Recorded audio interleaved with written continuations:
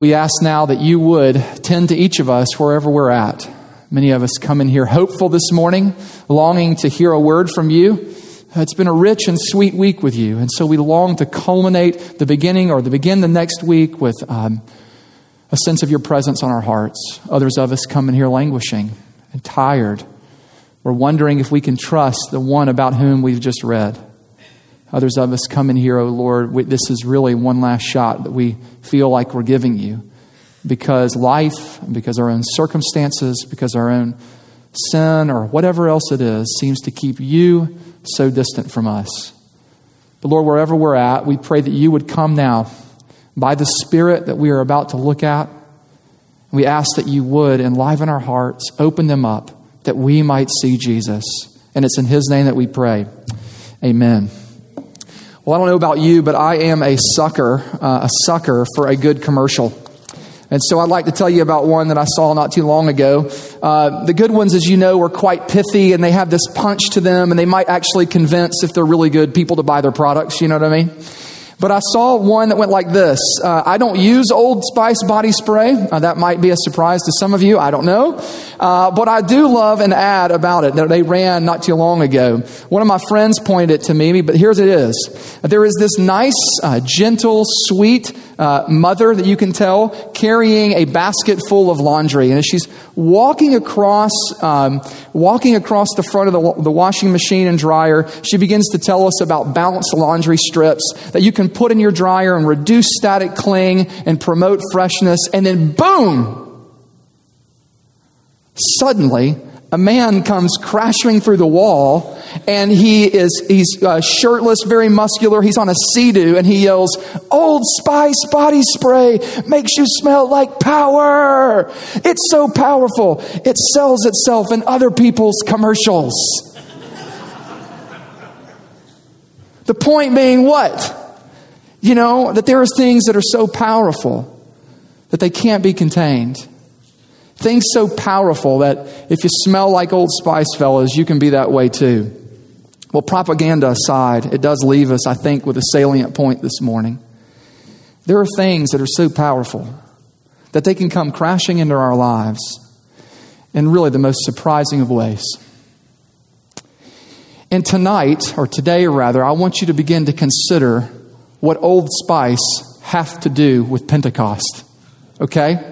And here it is. Earlier in the book of Acts, we are told from chapter 1, verse 4, that Jesus, while still on earth, He has died, He has risen again, and He is now living within about a 40-day time period. And He's soon to return to the Father at an event called the Ascension. But before He ascends back into heaven, He looks at His disciples and He says this, wait for the promise of the Father. You will be baptized with the Holy Spirit not many days from now. And then a few verses later, Jesus says this, you will receive power when the Holy Spirit has come upon you. And you will be my witnesses in Jerusalem and in all Judea and Samaria, even to the ends of the earth. And now, in what we've just read this morning, we learn that on this first Christian Pentecost, the promise was beginning to be fulfilled. You see, the day of Pentecost is not a day that, if we're honest, that many Christians think about all that much. I mean, what's the big deal, right? Is that something just kind of off there in the distance that we don't really need to concern ourselves with? But I would like to suggest to you that we desperately need to recover the meaning of Pentecost and what it's all about. You see, why? Why? Because I think as churches and as individual Christians, we tend to think about budgets. We tend to think about staffing. We tend to think about programs and missions and VBS and all of these wonderful things in hopes that the church will flourish and grow, both numerically and spiritually. And listen to me very carefully. All of those things are wonderful and important to participate in and to give our resources to. Absolutely. But as important as they are, there is no doubt that we can easily forget that it is God who builds His church. It is God who builds His church through the Spirit. And that really is what the day of Pentecost is all about. It's about the ascended Jesus pouring out, crashing in even on his people with power to bear witness to the world. It is power with purpose. It is power to enable God's people, you and me, in Acts and right here in Fort Worth, to bear witness about the ascended Lord Jesus, Christ himself. And so what does this text today show us about how Jesus builds his church? I would like to suggest these three ways. First of all, we're going to see that the Spirit comes down. Secondly, we're going to see that the Spirit comes all the way in. And then thirdly, as you might imagine, we're going to see how the Spirit goes out. Down, in, out. We're going to take a look at how the Spirit does that and how Jesus builds his church in those particular ways. So let's take a look, first of all, at this idea of the Spirit coming down. I'm going to be primarily looking at verses 1 and 2 and then verse 4. But let me say this today before we even get started. If you don't hear anything else I want to say, please wake up. I know I'm already boring. And look at me, okay? I want you to see this. Here's my hope for you today, brothers and sisters. That as Fort Worth Pres continues to consider her future, that you would be blown away by the love that God has for his people. And that this would propel each and every one of you personally into further living a life on mission along with him wherever he goes, wherever you are in all spheres of life. That is my great hope for us today. And I'm praying that Jesus will do it. Let's take a look. The Spirit comes down. Now, Pentecost was a feast day that happened about 50 days after Passover to celebrate the Lord's provision during the harvest season. So you can go back and listen to a wonderful sermon if you missed it by Pastor Ben Graber actually on Pentecost Sunday. You can go back and listen to that on your website. It's a very, very good one, and I highly recommend it. But here's what's happening. 120 people are all gathered together in a room. This is interesting. Can you imagine the church being only 120 people? That's it. I mean, y'all are what? That's doubling, tripling the size in this room today? And then watch what happens at Pentecost. That's what's amazing. They're all gathered around, and 3 spectacular signs, we're told, happen, telling us something that amazing is going on. And the first is the sound of a mighty rushing wind. Why did this happen? Well, verse 4 tells us. Look with me. Verse 4 says, "And they, those that were in the room, were all filled with the Holy Spirit and began to speak in other tongues as the Spirit gave them utterance." This was the fulfillment of what Jesus had promised earlier, the baptism of the Holy Spirit. And while none of us in this room were there, the promise still remains for you and me in the church today. The Spirit is the one who comes, it is the medium in which Jesus baptizes. So the Spirit is the person that Christ gives us when we become Christians. He's from the Father and the Son, and He unites us and connects us into Christ. Now, this is where I think many churches, myself included, get a bit sidetracked. Why? Because I think we tend to focus on the various phenomenon there in the text, the wind, the fire, and the tongues. And all of them are very, very important. We're going to look at them some today. But we miss sometimes, when we focus on that, the main course. Y'all know what I'm talking about? You ever go to a nice meal and you don't eat your steak because you got full on bread? Okay? Let's read Pentecost and see the main course. And what is that? Here it is. This is telling us that there is profound grace in here. It's profound because without the Spirit, none of what Christ has done for us is ever applied or given to us.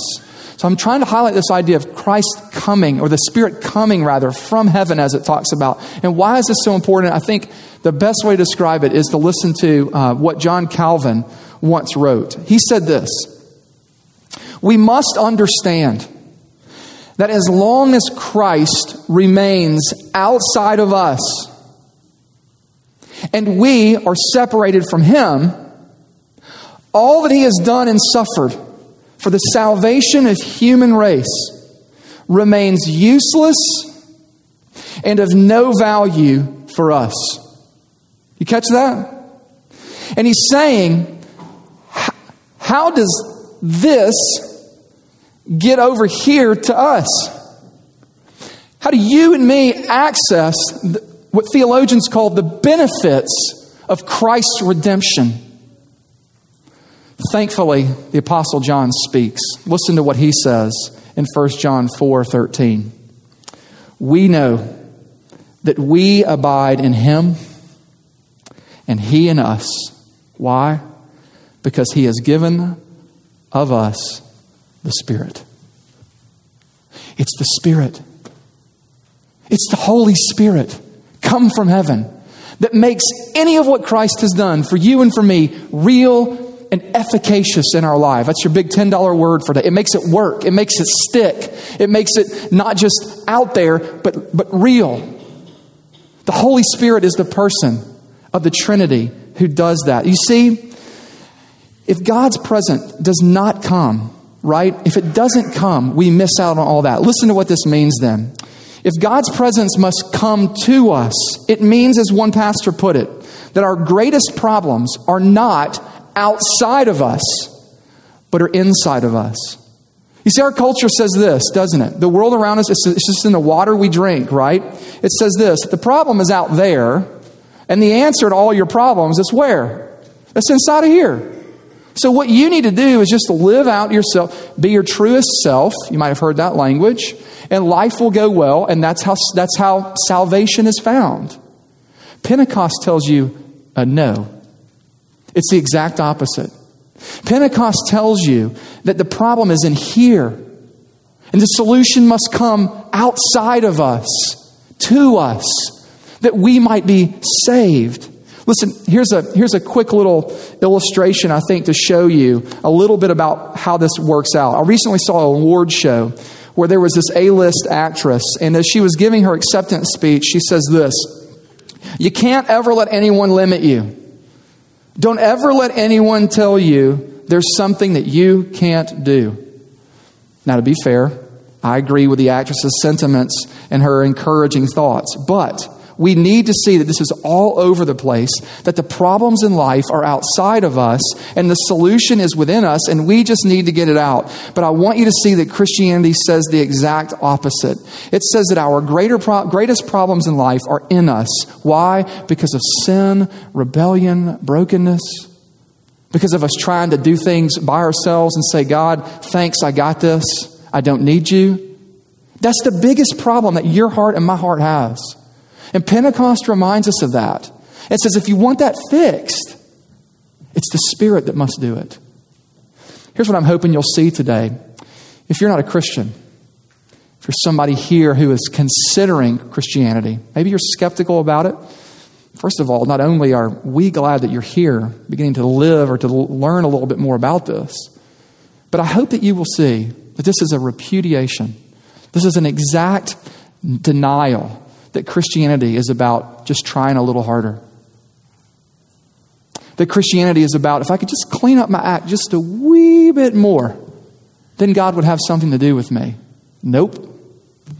At its core, Christianity says, you're the problem that can't be fixed. And God must come to us. And He alone is the one that saves. As Jonah has said, salvation belongs to the Lord. Luke wants to show us that Jesus is building His people by pouring out the Holy Spirit to meet us in our need.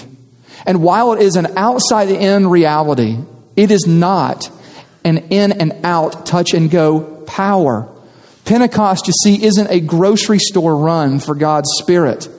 No, Pentecost shows us that God's Spirit not only comes all the way down, but that it comes all the way in too.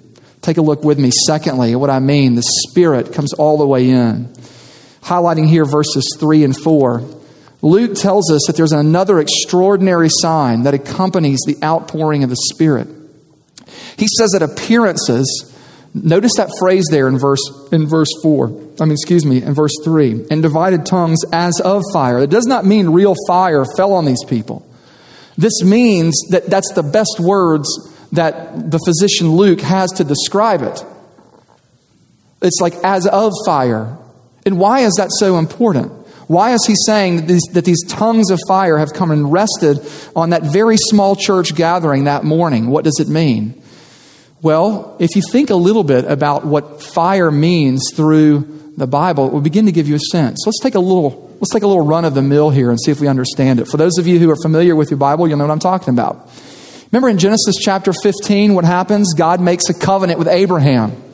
And God is represented not as a person, but what? As a smoking pot and what? And a flaming torch. In Exodus chapter 3, you remember that bush, right? What was it? What did it look like? It was a ball of fire. And it represented God's presence there in the wilderness with Moses. In Exodus chapter 13, God's people are traveling through the wilderness and God is with them, is he not? But how do they know it? A cloud by day and what? A pillar of fire by night. And then in Exodus chapter 19, that monumental event at Sinai, God's presence comes down and it touches the tip of Mount Sinai. And how do we know it? We see fire descend on the mountain. God's presence there. And then when the tabernacle, you remember this, was finished, the cloud filled it and fire remained in it. When it was time to move camp, up the cloud went and the fire, representing God's presence that indicated for them to do so as well. And when the tabernacle gave way to the temple, King Solomon prays for the temple.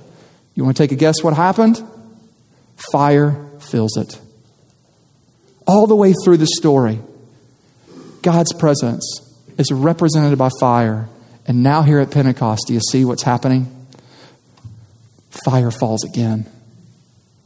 Fire falls again, dear friends. The presence of God falling on the new temple, the place of his presence, his people, the church, you and me. And this means that God's Spirit, as it dwelled in the tabernacle in the temple, dwells now in Fort Worth Presbyterian Church.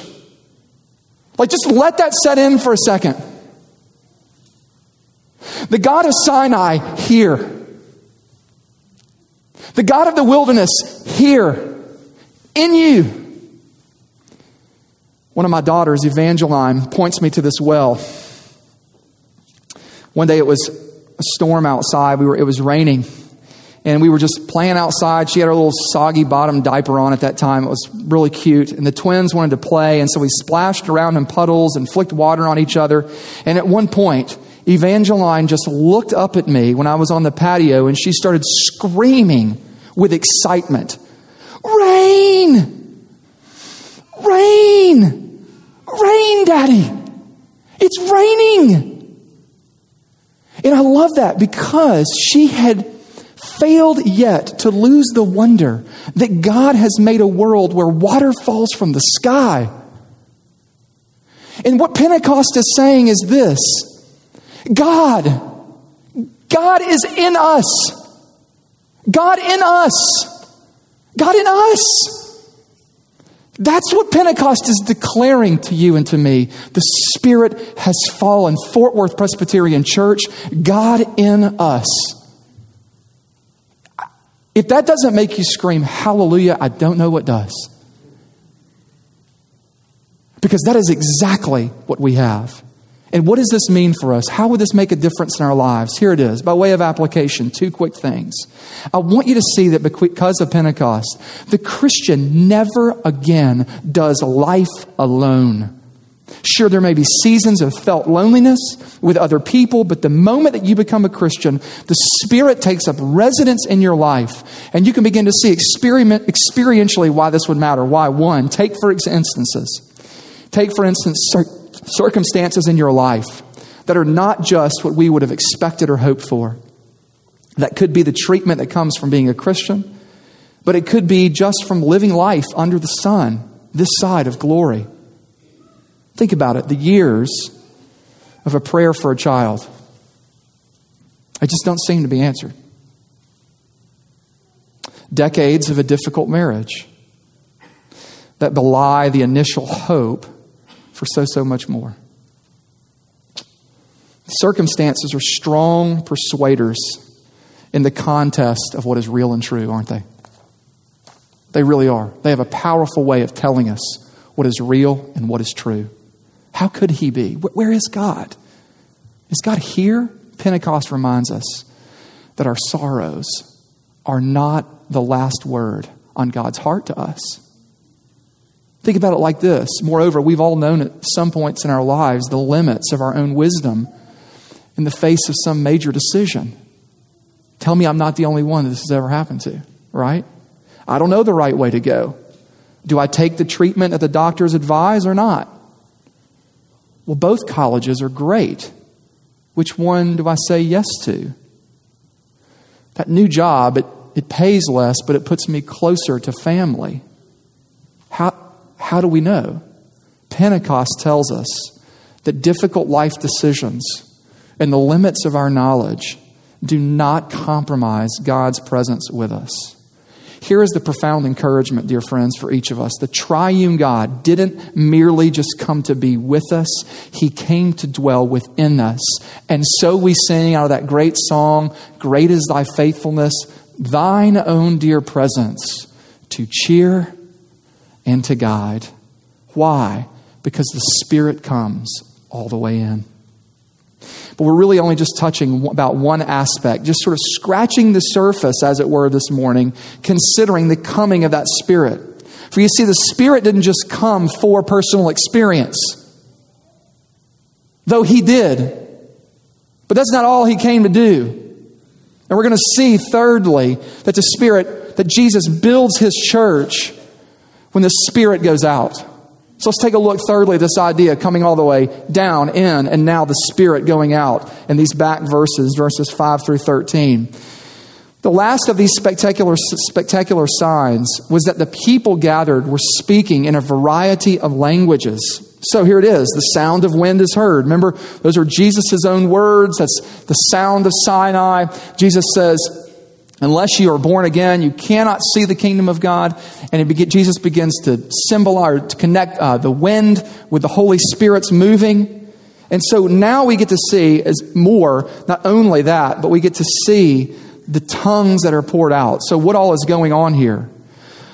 You see, the Spirit has been poured out, and these individuals from Galilee now begin to tell about the mighty works of God in various languages and tongues of men who are gathered in the city for that Pentecost feast. So we need to ask what the crowds ask in verse 12. What does this mean? And here's what I'd like to start with. Regardless of your views on what speaking in tongues is about and their continued presence or not in the life of the church, this text is telling us, Acts chapter 2 tells us that speaking in tongues are known languages from other parts of the world. And what this means is that somehow miraculously, these folks begin to declare to foreigners gathered in the city about all that God has done. And they're hearing it in their own tongue, and they're like, what is going on here? Aren't these men Galileans? It would be like if you took a mission trip to China or Afghanistan or wherever else, and you began to hear people not just talk in English, but they were using words like y'all. Right? If they drop the G's on their participles and gerunds, fixing, I'm seeing it like this, right? They begin to have a draw. And you would immediately go, what is going on here? That's a little bit of the sense of what's happening at Pentecost. And the picture that you must see is not so much the sign itself, but the implications of what's going on. For those of you that are familiar with your Bibles, do you remember another moment where speech was very, very important? You got to stretch all the way back to Genesis chapter 11 at the Tower of Babel. And do you remember what happened there?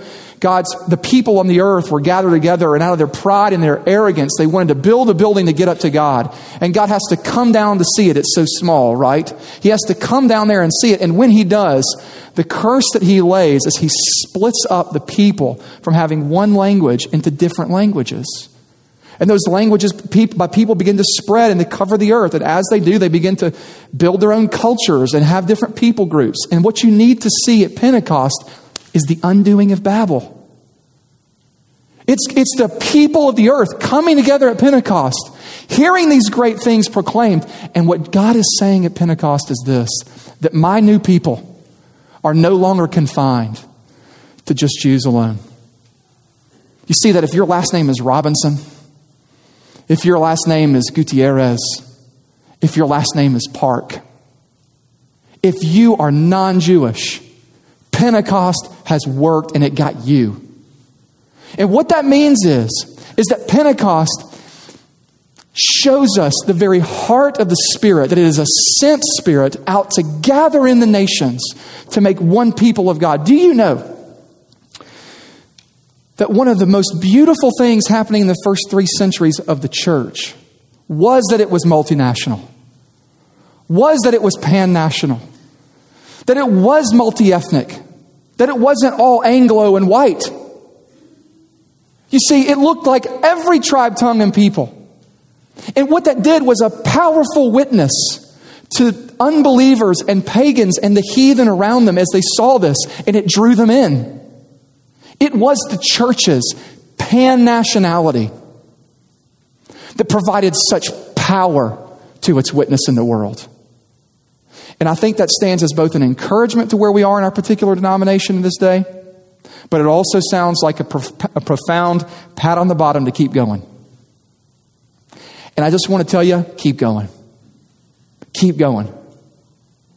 The Holy Spirit is on the move. But that's not all that He's showing us here. I want you to see that Pentecost was forming that multi-ethnic, multinational people of God that God promised long ago through Abraham. And therefore, Pentecost is about God's power going out to the nations precisely because God Himself is going out to the nations to form that multi-ethnic, multicultural people of God. And therefore, to be people of Pentecost in the here and now, for you and me, listen, means saying that you have been indwelt by that self-same Spirit for the exact same purpose. Listen to what Jesus Himself says. This is Jesus. As the Father has sent me, even so I send you. The Spirit's joy, the Spirit's delight is to make Jesus known. I love what one theologian says. The Holy Spirit is like the shy member of the Trinity. He kind of hides behind the curtain and He points at Jesus. He says, look at Him. Don't look at me. Don't look. Pentecost unveils the curtain. And it says, take a look at what the Holy Spirit is doing. Take a look what He is doing even now in this day and age. Jesus calls the Holy Spirit in Greek in chapter 14 and 16 of John. He calls Him, this is a little bit silly, but it'll make sense, the Paraclete. And that word has been tripped up translators for the ages. It often gets translated as helper or an advocate or a comforter. And many of us are familiar with that idea of the comforter because it denotes the idea of one sort of coming alongside for encouragement. But listen, if the word comforter brings up images of like a cozy, snuggly blanket, okay, and that's what the Holy Spirit does, you've missed it. You got to go back to the old meaning of the word comforter. And for those of you who take Latin, you know what I'm talking about. It's cum forte, with strength.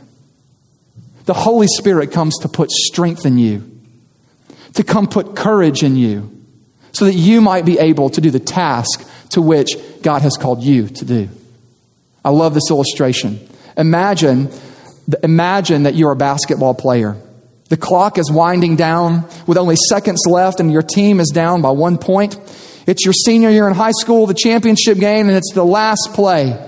And you see an opening, you cross over dribble, break your defender's ankle. Not literally, that's what the kids are saying these days, okay? You pull up the shot, the buzzer sounds, and just before the ball swirls, and just as the ball is swirling around the rim, it falls outside the basket and hits the floor. But good news, you were fouled. So your coach calls a timeout, and you're ready. You come over, and you know what he does? He's about to comfort you. And here's how it sounds. He looks you dead in the eye, and he breathes life into you, and he says this, listen to me. He says, I have no doubt in my mind that you can hit these shots. You've played your whole life for this moment. You've been successful from the line all year long. Go out there and do what you were made to do. Crush them both. But because your coach is your own father, he gets down in your face. He looks you in the eyes and he says, it's been my privilege to coach you. Even more so that I get to be your dad. If you miss these, that really doesn't matter. We're getting pizza afterwards anyway, son.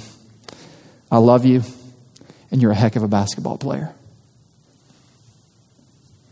You think that would put some strength in you? You think? Well, the Holy Spirit is far more intimate with you than even the best of the fathers could ever be. And He breathes life into you, reminding you of who you are, and says you were made for just this. And what purpose is that? To go make much of Jesus, so that the world would know just how wonderful and beautiful and how glorious He is. You see, it's comfort for mission.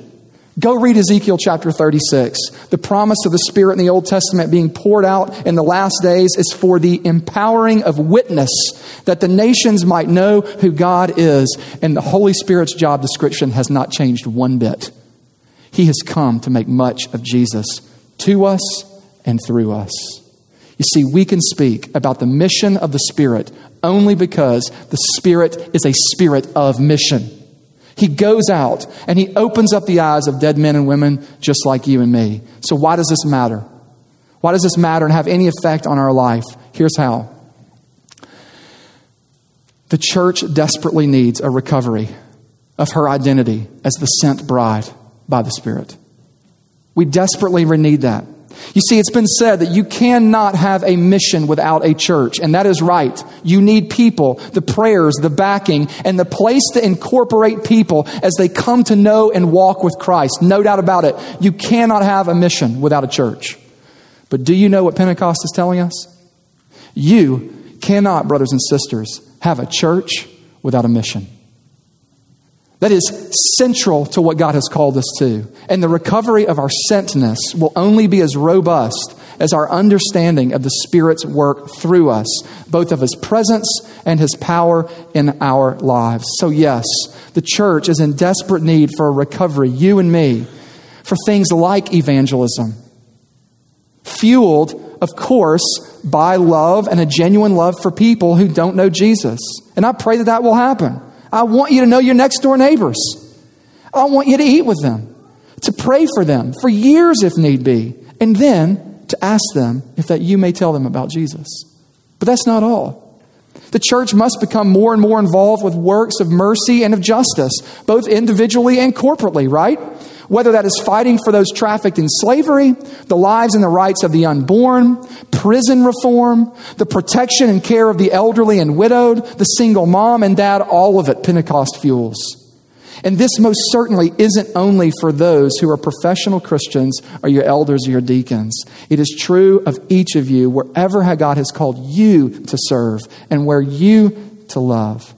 Whether that's wiping rear ends, whether that's making art, dealing with TPS reports, some of y'all know what that means, teaching math, managing others' wealth, on the ball field, in the neighborhood, in the museums and theater stages.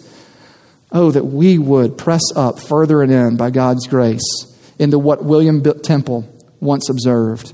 The church is the only society that exists for the benefit of those who are not its members. That sound like a good vision, Fort Worth Press? Man, that puts fire in my bones. Puts fire in my bones. How about you? Come, Holy Spirit. Whatever it is, in word and deed, all of it hinges on our understanding of what is happening right here at Pentecost. Do you know that you have this Spirit in you, enabling you, church? If you are in Christ, here is how you can know. And this is where I'm landing the plane. In Luke chapter 3, John the Baptist tells us that when Jesus comes, Jesus will baptize you with the Holy Spirit and with fire. And fire there means the judgment for sin on those whose hearts are set against God and His purposes. When Jesus comes, in other words, there will be a distinction, a baptism of God's judgment and a baptism of God's presence. But none of us, sadly, apart from God's grace, ever wants God, and therefore our hearts are apart from Him and are never inclined toward Him. And that is not good news for any of us, is it? Until we read Luke chapter 12, verse 50, where Jesus says, I I have a baptism, not the water baptism that was from John. I still have a baptism to be baptized with, and how great is my distress until it is accomplished. And do you know what he's talking about? He's talking about his death. What was he talking about? He was talking about the baptism on the cross, where he would be baptized in judgment for you and for me.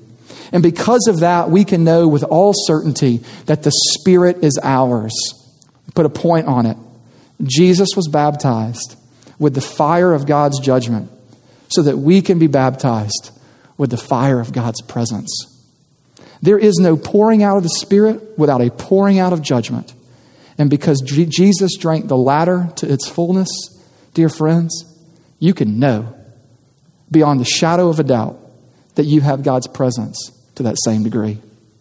And because you have His presence, He will enable you as you go on mission with Him.